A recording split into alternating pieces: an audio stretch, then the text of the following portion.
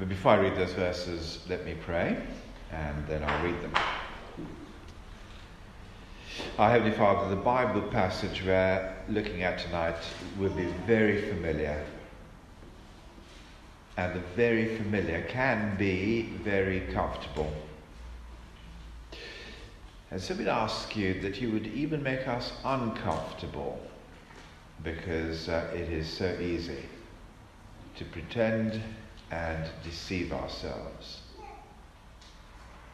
And so we pray that you will help us to be honest, humble, but then loving Jesus for the security that he gives us, that in the worst days you work to fulfill your promises. Even when a nation is weeping, you fulfill your plan. Help us to grow confidence in you tonight as we see that these things are true. And we pray in Jesus' name. Amen. I'm going to be reading Matthew chapter 2 and verses 13 to the end. Now when they had departed, that is after the wise men, the Magi, had departed, behold, an angel of the Lord appeared to Joseph in a dream and said, "Rise and take the child and his mother and flee to Egypt, and remain there until I tell you. For Herod is about to search for the child to destroy him." And he arose and took the child and his mother by night and departed to Egypt, and remained there until the death of Herod. This was to fulfill what the Lord has spoken by the prophet, "Out of Egypt I called my son." Then Herod, when he saw that he had been tricked by the wise men, became furious. And he sent and killed all the male children in Bethlehem, in all that region, who were 2 years old and under, according to the time that he had ascertained from the wise men. Then was fulfilled what was spoken by the prophet Jeremiah. A voice was heard in Ramah, weeping and loud lamentation, Rachel weeping for her children. She refused to be comforted, because they are no more. But when Herod died, behold, an angel of the Lord appeared in a dream to Joseph in Egypt, saying, "Rise, take the child and his mother, and go to the land of Israel, for those who sought the child's life are dead." And he arose and took the child and his mother and went to the land of Israel. And when he heard that Archelaus was reigning over Judea in place of his father Herod, he was afraid to go there, and being warned in a dream, he withdrew to the district of Galilee. And he went and lived in a city called Nazareth, so that what was spoken by the prophets might be fulfilled, that he would be called a Nazarene. I'll stop there. The children are going to go to their groups, and I wonder if someone could be kind and distribute the pieces of paper that are on the piano so that everybody has a sheet. Now the kids have gone, and here we are left on our own. We're not quite on our own, are we? Good number. Let's go back to that little passage and try and understand what that old story can teach us in London today. And let's say that there are advantages of having this Christmas story read in September. Because when you get away from Christmas, you get to see things differently. And last week we saw that the wise men that people talk about at Christmas were actually pagan outsiders. Okay? As far as God was concerned, they were absolutely on the outside. And they're visiting Jerusalem, which is a place of the insiders, where the Jews lived, the capital city.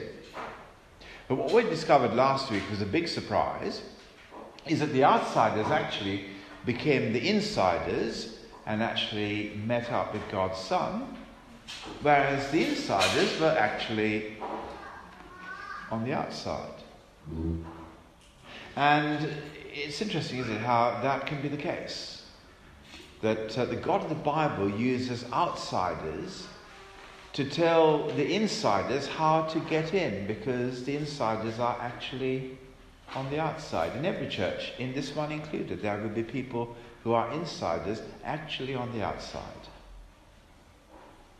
And there'll be outsiders coming into the kingdom to show us how we need to step in the way they do. So that was a big shock from last week, that the insiders were outsiders and the outsiders came in. But this week, we're looking at Christmas again in September, and again we're going to be shocked. Because we're going to realize that this is the season where we have tidings of great sadness. That's what we're looking at today. At Christmas time is funny, isn't it? We expect everybody to love Jesus. And in fact, actually, his name is at the very beginning of the season, Christmas. But in September, detached from the cards and the present, we see the king who hated Christmas. And Herod is here with us tonight in this story to teach us three things. How phony belief or faith leads to furious unbelief, and he fulfills prophecy. Phony faith leads to furious unbelief, and then prophecy is fulfilled. So let's go first to phony faith. And I don't know if you've been to the kids, with the kids to the Christmas panto. There's usually one in Hornchurch.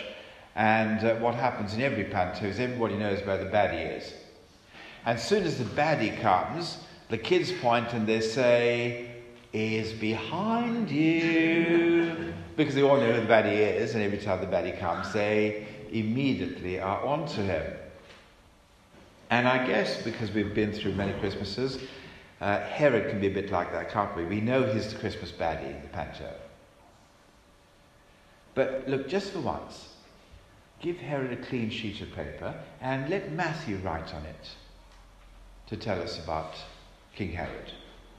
And when Matthew starts writing, he tells us in verse 8 that Herod wants to worship Jesus.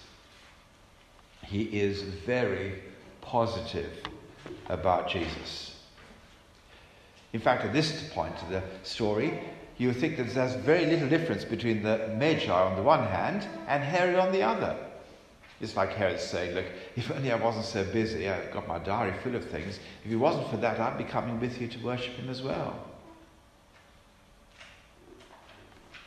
Now, it's phony. There are hints that it's phony if you look at verse 3, because he's troubled when he hears that Jesus has been born. But, well, at this point he comes across as a believer, doesn't he? He wants to worship Jesus. He's got phony faith. And that quickly turns into furious unbelief. And the mood change happens in verse 16 when he finds out he's been tricked. That's when the mask slips and he is furious. And he kills every baby and toddler in Bethlehem. Now, lots of people say, none of this is true. It didn't happen.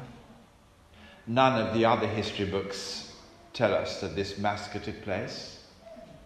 So how can we trust this? That it really did happen as it says?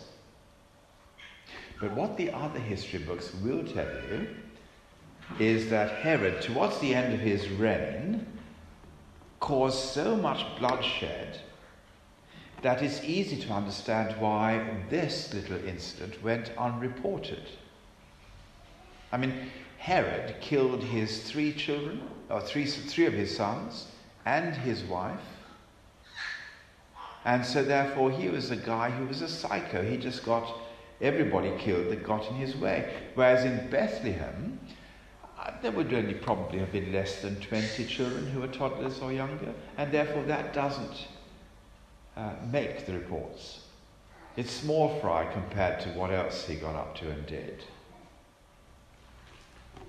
As I say, this man was a psycho, and reading about psychos isn't fun, which is why when you go to a church at Christmas time, the reading will normally stop at about verse 12, where the Magi turned up and they give their gifts. It's a happy ending. But you look at verses 13 to 23, and it's getting pretty dark.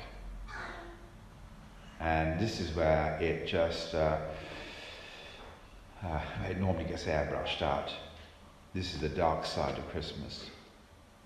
Look, just imagine the soldiers coming in through that door and grabbing Eddie and butchering him in front of all of us. I mean, we would be traumatized, wouldn't we? And there are lots of little pictures that try and help us to understand. There's an unarmed mother against a fully weaponized soldier coming to kill.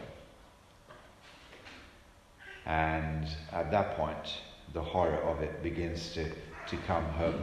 That's why it says how Rachel, who is the kind of mother of Israel, she's seen to be the person who has, as it were, children descending from her, and she can't stop crying because everybody's affected by a tragedy like this. So you've got to ask, why did Herod hate Jesus so much? And the answer is, turn back to verse 1 and tell me the title given to Herod in verse 1. Can anyone spot it? Herod the king. Herod's the king, okay? Now look at the title given to Jesus in verse 2. What is it? King of the Jews. The same title. And that's why we now have a clash. Because if Jesus is the new king, the old king needs to move over. There's Herod, and the new king has come, but the old king won't go. I like the illustration someone used to tell the story of a group of tourists going through Buckingham Palace, and they've been shown all the treasures, but the kids are getting bored. And they're fed up of seeing ancient paintings and old furniture, but their eyes light up when they go into the throne room, and everything is so magnificently grand, and the wonderful throne is there for them to look at. And the big moment comes when the rest of the tour party goes into another room, and one kid gets under the rope and goes and sits on the throne and imagines giving orders to everybody. And just then, the Queen and her courtiers and her entourage and her dignitaries all walk into the throne room, and the child is asked to get off the throne, and the child refuses. Now you've got a little bit of a flavour of what's going on here.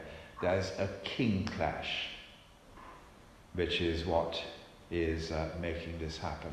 So phony belief turns into furious unbelief when there's a king clash, when Jesus is not allowed to be king. And it's worth pointing out that Herod is not alone, because in Jerusalem, you see that in verse 3, you see that all Jerusalem is troubled with him. So there's lots of other little crowds that feel threatened at the same time. All of us can say that we want to worship Jesus until the king clash happens. At that moment, we get very angry with whoever it is telling us what God says, because really, we don't like what God says. There's a king clash going on. And at that point, phony belief becomes furious unbelief. But in that moment, you start seeing God in this story fulfilling prophecy. And you might just think, okay, so if we're going from phony belief to furious unbelief, what's going to happen next in the bad disaster road? And the answer is nothing bad, only good. Because here's the good news. Matthew wants to tell us again and again that God has written a script for all that's happening. This is the big message that you get from Matthew chapter 2. It's all going to plan. Now, we might look at this story and we might look at the kind of last-minute warnings and dreams and late-night escapes, and we might think the big message is, yes, there is a king with life and death in his hands, but it so happens that God always wins and comes out on top. You know, God's a bit like the clever footballer. He sees the tackle coming and he sidesteps out of the way just in time, and he manages to keep going forward. Now, Matthew would be really disappointed if you thought like that, because Matthew's got something bigger to tell us. That's why he keeps on telling us that prophecy is being fulfilled, because Matthew wants us to know that this is not a story about near misses. You know, Joseph just about gets out the back door as the soldiers come in the front door. It's not like that. Sounds a bit like that, but it's just a lucky escape. Yeah, a bit like the landmine in the road. And just in the nick of time, the soldiers spot there's something slightly different about that bit of the road, and they walk on the other side, and the landmine is quite safe. And so Herod, he plans bad, but as far as his child is concerned, it doesn't come to anything. But that's not what Matthew is telling us. He's telling us, no, seriously, the landmine explodes, and people are killed. And Rachel, who's the mother of Israel, as I said, can't stop crying. But this explosion is not to be avoided. It is part of God's big plan. Because the God of the Bible is not just reactive. People do things and then God takes evasive action at the last minute. No, the dreams might lead us to think that. But what prophecy tells us is this is not last-minute escape because of a dream. This is a 1,000-year plan that's going on. And the explosion is absolutely necessary to the 1,000-year plan, because actually it'll blow up the enemy as well. And the 1,000-year plan is that God will do with Jesus what he did with his people in the Old Testament. So we're not just simply looking at the thing and saying, phew, narrow escape. No, God is actually working out a bigger plan to do with Jesus what he did with his old people in the old part of the Bible. And if you know the story from the old part of the Bible, you know that God's people were slaves in Egypt. And they come out of Egypt and they go to Israel. And now here's Jesus. And he is the one who's going to be walking in the steps of Israel. Israel, the nation of Israel, used to be called God's son. The trouble is that this particular son, he kept on disobeying. And the old nation of Israel failed again and again and again. But Matthew wants to tell us that whereas old Israel were meant to be God's faithful son who would bring the nations to himself, well, they didn't do that. They were worse than the nations that they were meant to win. But Matthew wants to tell us that Jesus is God's faithful son. And unlike them, he walks the same tracks, only he is faithful every step of the way. And his journey starts in Egypt. You've got it on the notes in Hosea chapter 11 verse 10. Out of Egypt I called my son.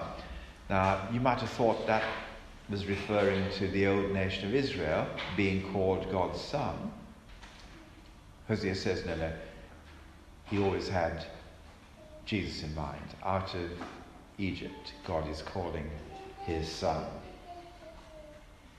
And unlike Israel, he is walking faithfully in their tracks all the way. And so Jesus starts the journey in Egypt. And if you come back in a couple of weeks and you see where in chapter 3, and you see that where Jesus is in the wilderness being tested. In the Old Testament part of the Bible, when the people of Israel were going through the desert, they wouldn't trust God when they didn't have food. And now Jesus, the true Israelite, is going to be in the wilderness, and he will be tested, and he will trust God the way that old Israel didn't. So he's the true Israelite or the true Israel who will help the nations come to God. And evil Herod is the person God uses to get Jesus to Egypt after he's given the family all the treasures that they need in gold, frankincense and myrrh to pay for their expenses on that trip. And so now that promise that God would call his son from Egypt in verse 15 is being fulfilled. And yes, the killing of the babies, but that fulfills the promise too, because Jeremiah in chapter 31 said that Herod would cause tears. But it's also a party chapter, Jeremiah 31, because in verses 31 onwards, you see it's a time when the tears will stop, when comfort will be applied. And one day this Jesus will stop the tears caused by the Herods the world over that makes mothers weep. And here's the person who's come to stop the tears. And the third prophecy being fulfilled is that he would end up living in Nazareth. Now, there's no direct prophecy that tells you that Jesus was going to live in Nazareth. But actually, there is a lot in the Old Testament that tells you that he would be rejected. And Nazareth was the place where the rejects come from. So you remember that Nathanael asked, does anything good come out of Nazareth? In that reference I gave you. And remember later they insulted Christians when they spoke to Paul and they said, you're just leading a sect of the Nazarenes. It was a way of insulting and putting down people. Well, that was basically what was going on. If Jesus had been born in Bethlehem and known to have come from Bethlehem, he might have had some royal respect, because that's where the City of Kings would happen to be. But Jesus of Nazareth, that's a title that they normally gave him when they wanted to insult him. And the Old Testament says that he would be rejected. And Nazareth is a way of introducing us to that theme. So, phony belief leads to furious unbelief, but it leads to fulfilled prophecy. And I want to think what we might learn tonight and take home tonight as a result of learning those things. I want to suggest that there are maybe three groups of people that could be helped. It may be that you're someone who's very new to Christian things, and you may not even call yourself a Christian. Well, wouldn't it be good for Matthew to give you some insight into why you are not a Christian? See, we can think that we're not a Christian because we didn't grow up in religious circles. We're not a Christian because we're busy and we haven't got the time.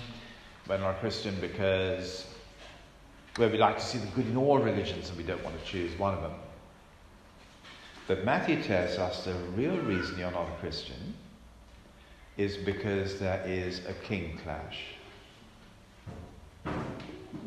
Jesus is God's king, and I don't like the clash when what I want to do clashes with what he wants me to do.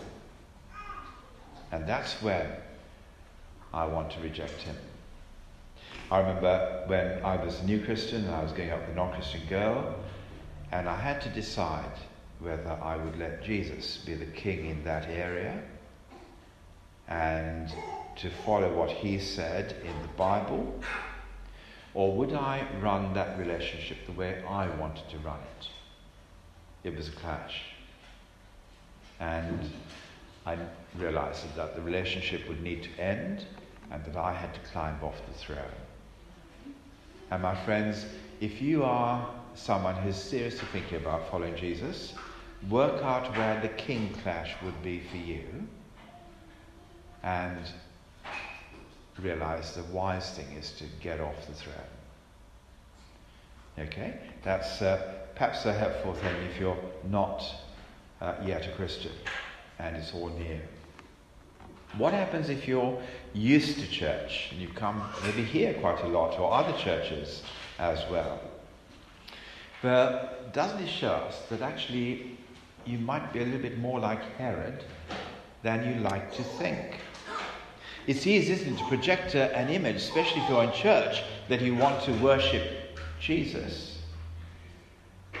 But when there's a king clash, you realize the words in church are just words.